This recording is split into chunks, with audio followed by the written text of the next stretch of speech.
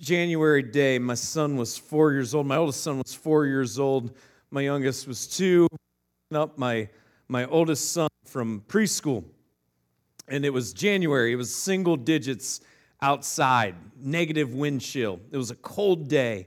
And he got done with preschool, and I went over to the coat rack, and I got his coat for him. And as he was dismissed from preschool, I held his coat open for him. So all he had to do was hold out his arms and then shimmy into the coat, and he would be all set up, and we could go get in the car in the otherwise frigid weather. And he looked at me, and I looked at him. He looked at the coat, he looked at me, I looked at him, and apparently we're just going to have the world's longest stare down. I'm not sure what's going on, but I'm like, come on, buddy, put on your coat. And then he shook his head no. And then I shook my head yes, and said, put on your coat. And he looked at the coat, and he looked at me. No. And then you flash back 4 years ago in a hospital room. His mother delivers him. And the joy and the pride that you felt.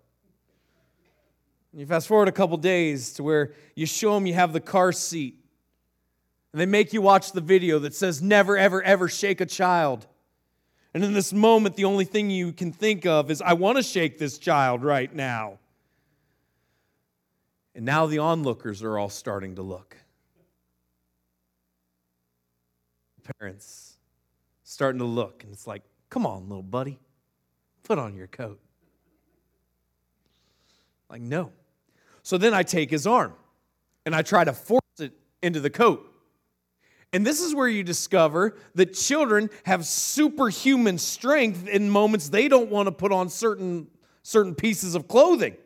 It disappears every other time of their life. But when they are dead set against wearing a certain piece of clothing, all of a sudden they become the strongest forces in the world.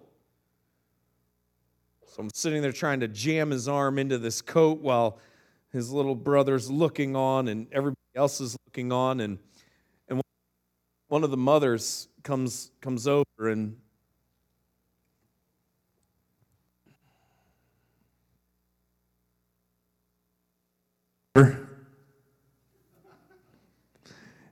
she says, hey, don't worry about it. We've all been there before. And everybody else is just gawking, and you're like, thank you. For 10 minutes, I try to get this kid in the coat. I finally just wrap his arms and zip it, like force it on him, drag him and his brother out to the car. We get in the car. We're leaving. I used to have to bribe him with Taco Bell. If he was good at preschool all week long, on the last day I would take him to Taco Bell for cheesy roll-ups. And I told him, you're never going to Taco Bell another day in your life. You're grounded forever. I'm hammer calling my wife just so she too can tell him, hey, you need to wear your coat. And finally get a hold of her on the phone and tell her everything that went down and said, hey, I'm going to FaceTime you so he can see your face when you tell him you need to wear your coat and never do this again. And so I'm not even sure if that's legal or not, but while I'm driving, I start FaceTiming my wife. And she looks at our child, and then she looks at me, and she says, Brian, that's not his coat. Excuse me? That's not his coat.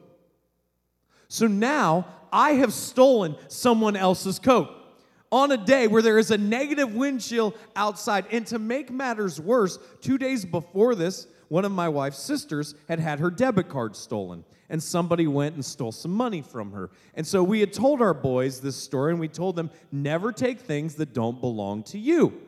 And now here his father is trying to force him into a stolen coat. So I drive back to the preschool, and lo and behold, there on the wall is one coat hanging up. That's my son's coat. So some other child went home with a below zero wind chill without a coat that day. We went to Taco Bell for lunch that day. And I talked to him. I apologized. I said, buddy, you got to talk to me. You can't just say no. We have to communicate. And in relationships, so often, the biggest problems that we have come down to communication. It comes down to somebody's on one page and another person's on a different page, and rather than just stop and discuss the differences, we just act.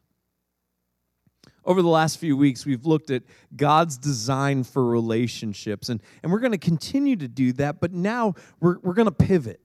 And we're going to pivot. And what we've seen through God's design for relationships is that He designed marriage, and He designed it to be permanent, and He's given us an incredible plan that there's to be intimacy, and there's to be completion within that dynamic. And oftentimes what happens when those things are present in relationships is kids are involved.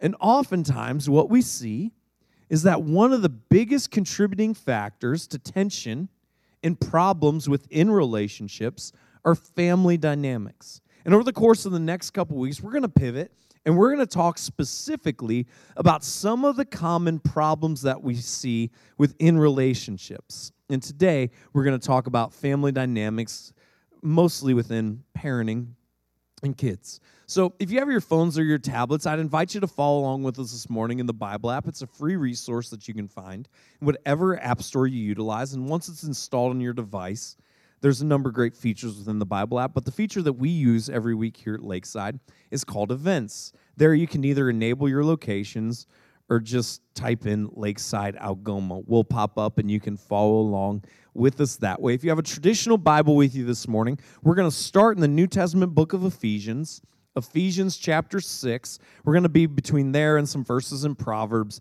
in a little bit later. If you're joining us via the stream this morning, thanks so much for joining us. My name is Brian, and I'm part of the team here at Lakeside, and the verses will be available for you on the screen below as we look at some of the dynamics that go into parenting and some of the tensions that it causes within relationships and the family dynamic. We begin in Ephesians 6, reading verses 1 to 4, where we read these words. Children, obey your parents in the Lord, for this is right. Honor your father and mother. This is the first commandment with a promise, that it may go well with you and that you may live long in the land. Fathers, do not provoke your children to anger, but bring them up in the discipline and instruction of the Lord. So right off the bat, what we see there are a couple of responsibilities. We start with children. Children, the first thing within God's design for the family dynamic is that you are obedient. The children are obedient to their parents. Now, there are qualifiers here, and the qualifier is this: in the Lord. Children, obey your parents in the Lord, for this is right. Meaning that if parents were to put restrictions on their kids that go outside of God's standard and God's set of rules and regulations, the kids are not ultimately responsible for adhering to those things. But that God has designed the family unit so that parents would first and foremost follow Him, and then they would extend that relationship to their kids, and they would put parameters in place to help guide and direct their kids to follow after God in the same way. And the responsibility for kids within God's design is that they are obedient to their parents with those parameters and restrictions that they have put in place. Children, obey your parents in the Lord, for this is right. And then the next step is to honor. It's to honor your father and mother.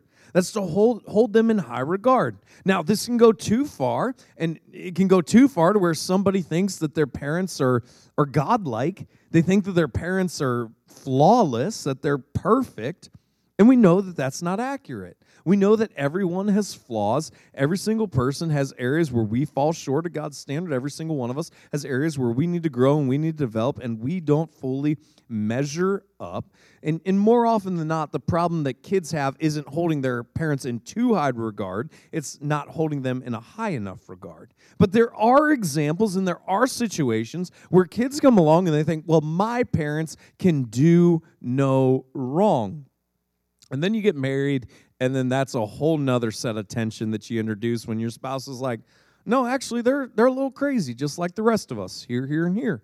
And if you've never come to terms with that, then you're offended that how dare they point out a legitimate flaw in my parents, and no, you're wrong, and that can start fights in and of itself. But more often than not, the problem in our culture and our society is that we don't hold our parents in high enough regard. We don't hold them in high enough esteem. And in God's design, the responsibility of children is that they're obedient to their parents and that they honor them. That they honor them. And here's the benefit: that it may go well with you and that you may live long in the land. The benefit is that if we would follow God's plan in the family dynamic, that parents are following after God, they're putting parameters and restrictions in place for their kids to follow after, to move them and to model for them Christ-likeness, then there's benefit. And the benefit is that there's going to be blessing, that they're going to experience less hardship in life, they're going to be safer, they're going to experience a better life. And this is what the goal of parenting should be. And this is God's design for parenting. And so I want to talk to especially those of you who are teenagers right now. And I just want to say this: your parents are not nearly as dumb as you think they are. And I recognize that right now you think they were kids a long time ago. And they've forgotten a lot of things, and they don't have a clue. And I just want to remind you that they're not as dumb as you think they are, and they have more life experience than you do. They've experienced things, they have more wisdom, and some of the restrictions that they put in place that you hate and you don't understand, they are there for a very good reason. And ultimately, their goal is to protect you. And ultimately, their goal is to help benefit your life. And I recognize that when you're going through it, you might think, they're out of touch, and they just don't get it. I get it. My dad was a complete idiot when I was in middle school, high school, and most of college. In fact, it's amazing how much that man learned when I graduated from college. I mean, up until that point, he was kind of an idiot. And what I recognize now is that it's not all of a sudden he got a lot wiser and had a lot more life experience. But I recognize that he saw things that I didn't see. And he knew things that I didn't yet know. And the benefit that God says is when this is done according to God's plan, there is actually a benefit. And that benefit is you're going to have less regret. You're going to have less trouble. Your life is going to be better. Now, fathers, do not provoke your children to anger, but bring them up in the discipline and instruction of the Lord. And here we're given a warning for parents. Kids are mirrors, in the best way and in the worst. And sometimes it's great when our kids are a mirror. And sometimes it makes us come to terms with our flaws. And we see them, and they're highlighted. And what can happen is all of a sudden we can create a standard for our kids that they can't measure up to because we're disappointed in ourselves. And all of a sudden we take out that disappointment in ourselves, and all of a sudden we put on them higher expectations than we could ever reach. And it doesn't necessarily come from a bad place. It comes from a place where we recognize by looking into the mirror, these are the ways that I don't measure up. These are the ways that I fall short. And I don't want that for my kid. But ultimately what we can do is we can put on them so heavy of a burden that there is no possible way for them to live up to it. And then there's tension. And the tension is because we have put a standard on them that we ourselves can't live up to, and it's way more lofty than we should ever have assigned them in the process. And this can fracture a relationship. It can break it very easily. And so parents, especially dads, we're reminded here not to provoke our kids to anger, not to push them and push them and push them in such a way, even if it comes from a genuine place, even if it comes from a place where we want the best for them, we have to safeguard against that. And we have to be responsible to make sure that we're not overly pushing our kids and their achievements and our expectations of them. So this is God's plan, and it's His design. And now we're going to jump to some different Proverbs, starting in Proverbs 22, verse 6, where we read these words. Train up a child in the way he should go, even when he is old, he will not depart from it. Let me read that again. Train up a child in the way he should go, even when he is old, he will not depart from it. So here we see this idea of parenting is what? It's training. It's training. Anybody who's ever started a conditioning plan or a workout plan knows you don't see results day one. It takes time. It takes time. It takes effort. You have to stay with it for the long term to see results. Train up a child in the way he should go. Even when he is old, he will not depart from it. But let me stop here, because some of you are very familiar with this verse. And this verse crushes you. Because truth be told, you have a child. And you did your best. And you know you weren't perfect. But you tried. And your spouse tried. And you tried to model God to them. You tried to love them.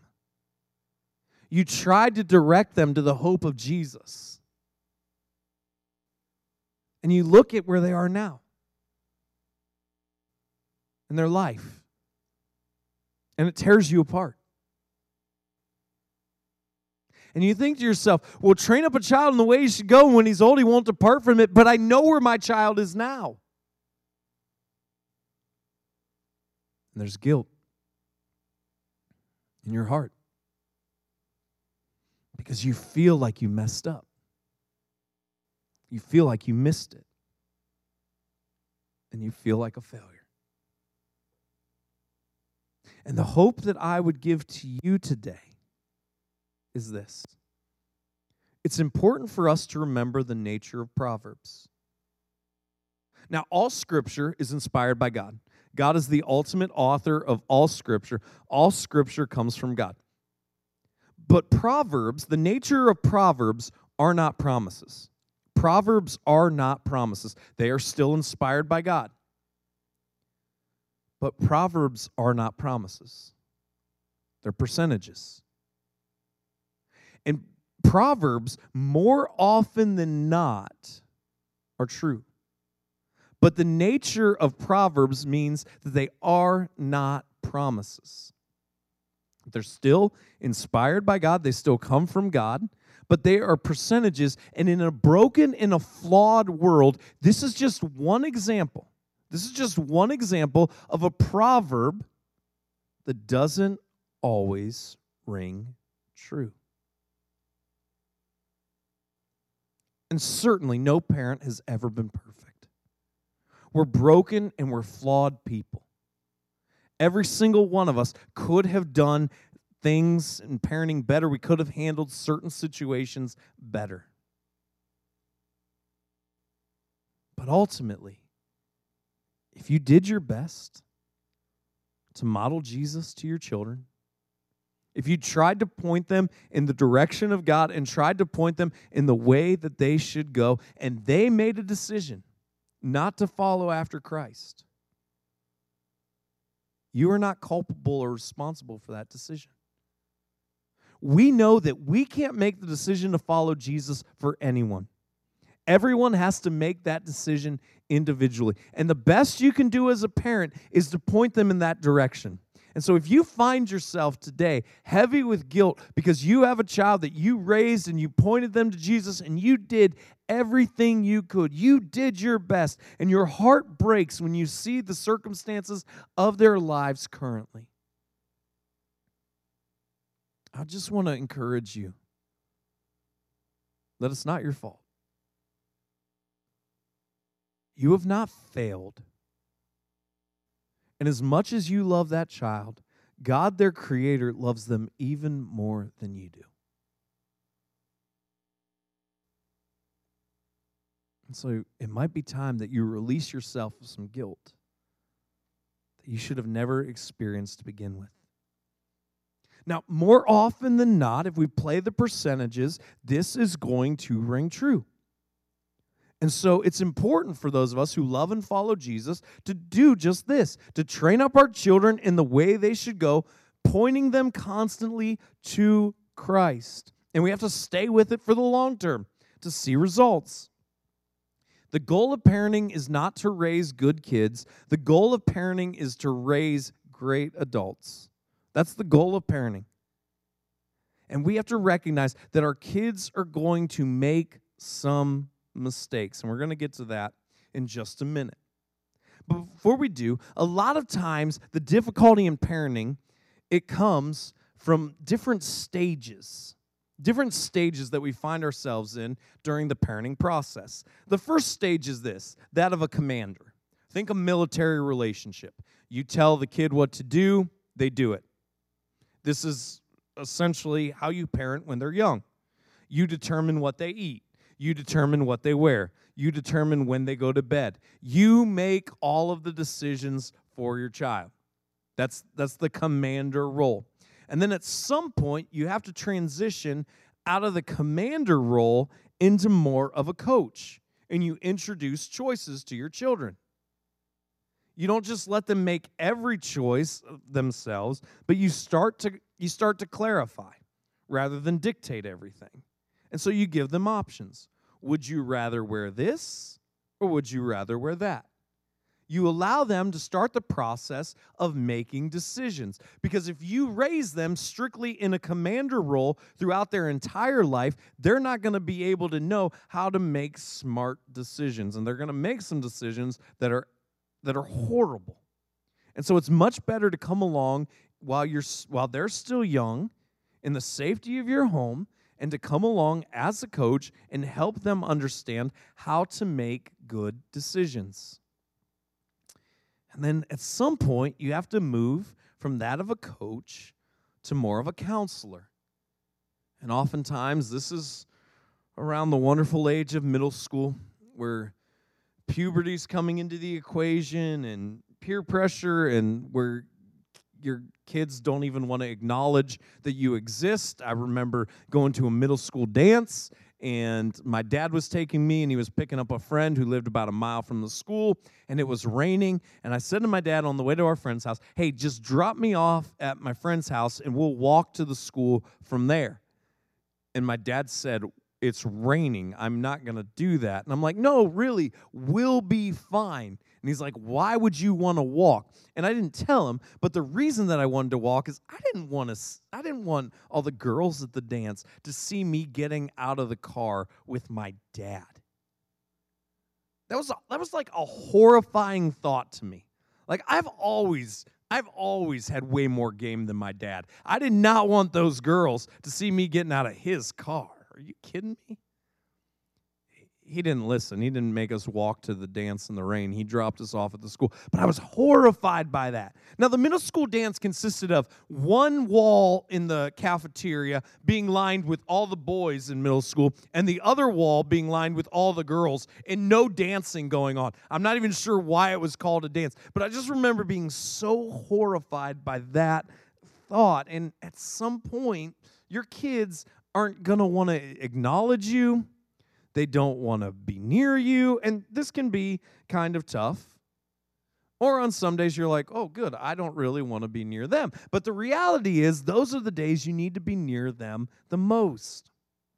And you have to function in more of a counselor role.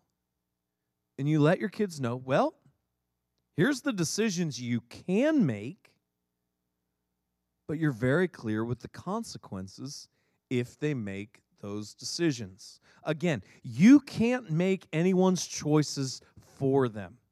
Parenting would be a whole lot easier if you could, but you can't.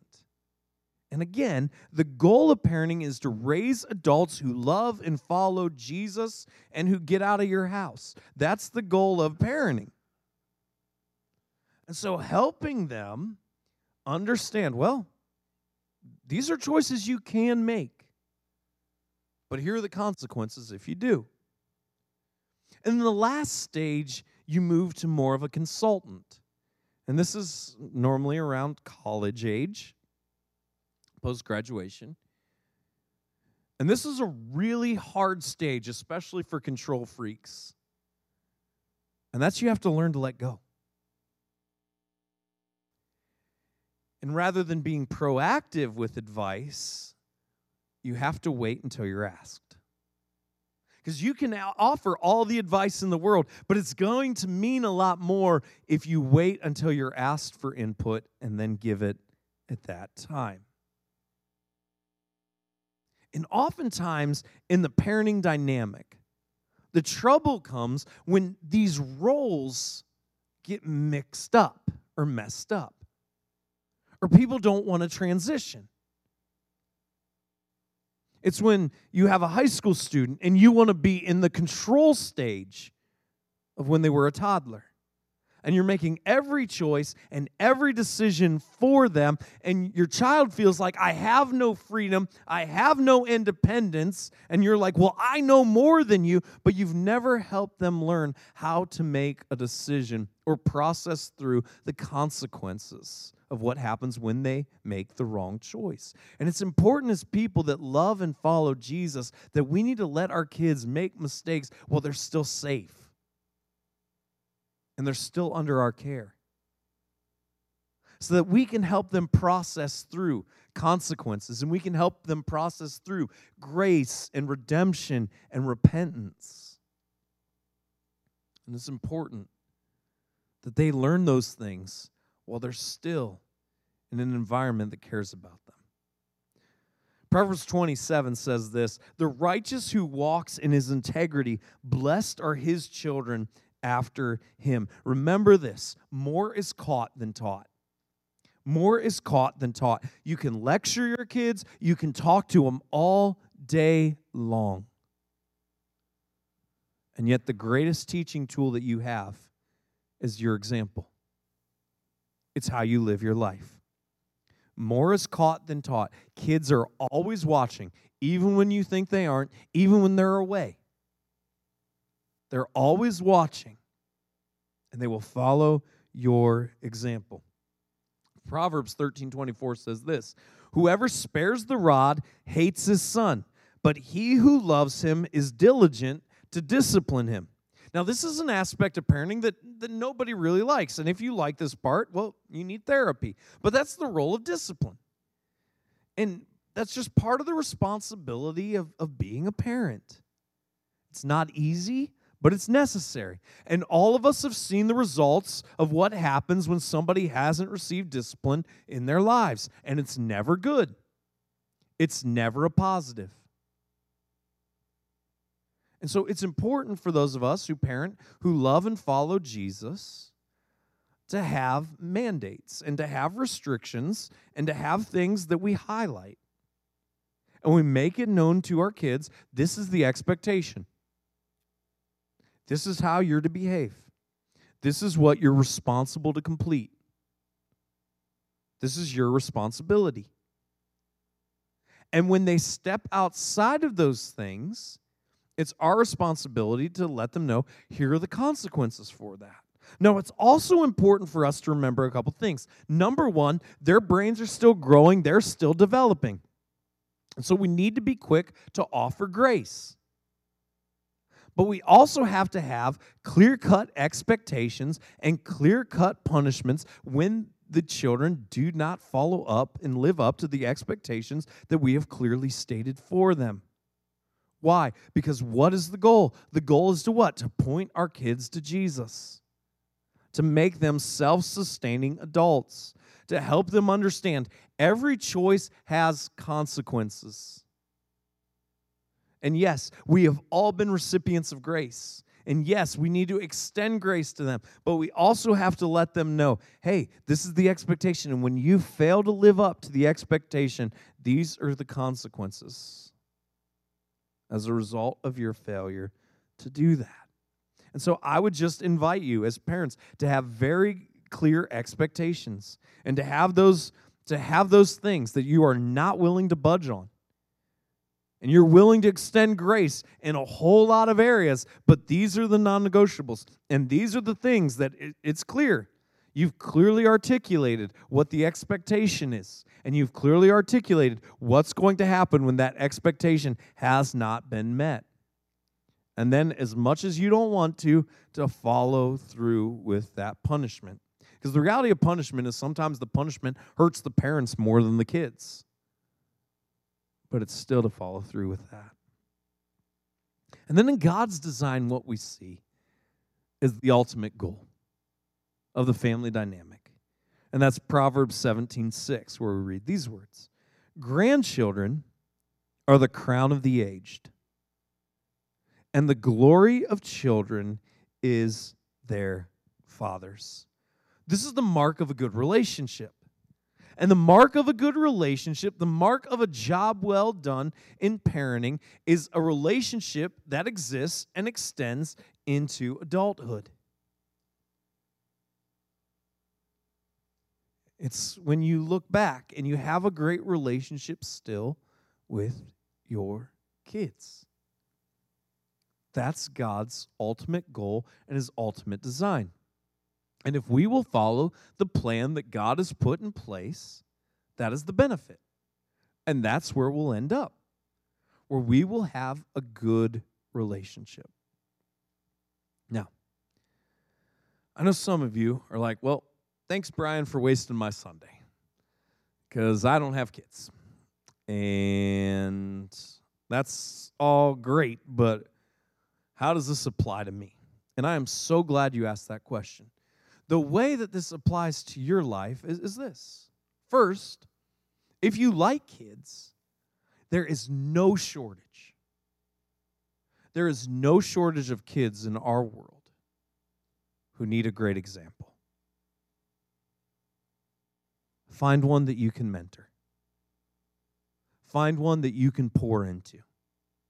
It might be a niece or a nephew. It might be through a parachurch organization. It might be through getting involved here at Lakeside, whether that's with student ministry or whether that's with Next Gen Ministries and the Lakeside Littles or the Lakeside Kids.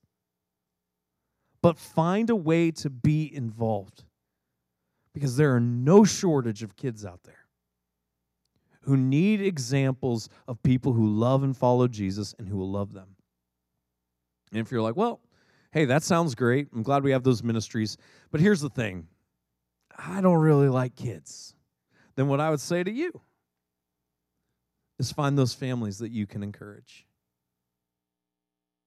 Recognize that you have friends who have kids, and with that comes some unique pressures that you've never had to worry about, pressures and things you've never had to think through, and just encourage them in the journey. Make it a point to go hang out with them at some point. Grab dinner. Just do something that's exciting that can be an outlet for them to get away from it all and be refilled. So find a family or two, people that you enjoy being around, people that you're friends with, and just do intentional things, provide intentional outlets for parents who are in the thick of it, and help them that way. For some of you who are like, hey, I would love to have a great relationship with my kids, but I don't. What do I do? The first step is to stop beating yourself up. The next step is for you to analyze, how was I as a parent? Maybe when you look back, you're like, I did push them too hard. I didn't always model Jesus to them in the way I should have. I do regret this choice or this series of events that happened. And what I would encourage you to do is today, pick up the phone or send a message, even if it goes to voicemail. Own what you're responsible for. Apologize and ask for forgiveness.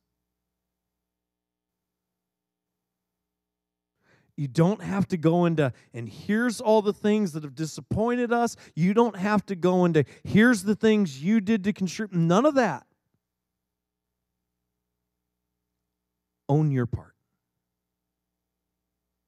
None of us has been a perfect parent. None of us will be. And maybe healing in your relationship will begin with an apology and repentance. And then lastly, for all of us to remember, the kids that we have the privilege of working with, they aren't ultimately ours. They're designed by God, and we have an incredible responsibility and opportunity to love them, to encourage them, to challenge them, and to help them grow. And may we do that each and every day with enthusiasm and excitement. God, I pray that you would help us. First and foremost, point our kids to you. That we would model your love, Jesus.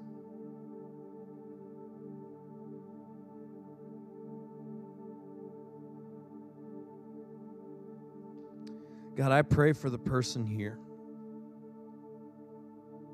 who loves you and follows you, and their kids are so far from you. And I pray, God, that you would work on the heart of those kids. And I pray, God, that you would free that person from guilt and shame.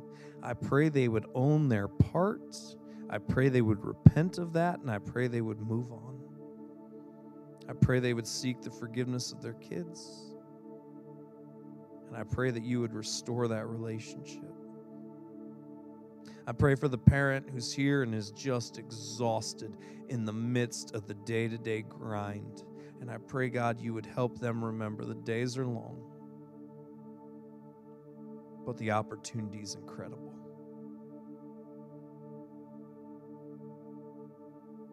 And I pray they would take each and every day to love their kids, point them to you. And I pray, God, that Lakeside would be a place where we cheer on parents and grandparents and step-parents, and we would come around them with the resources that they need to assist them and help them, because we know raising kids that would follow you is incredibly difficult.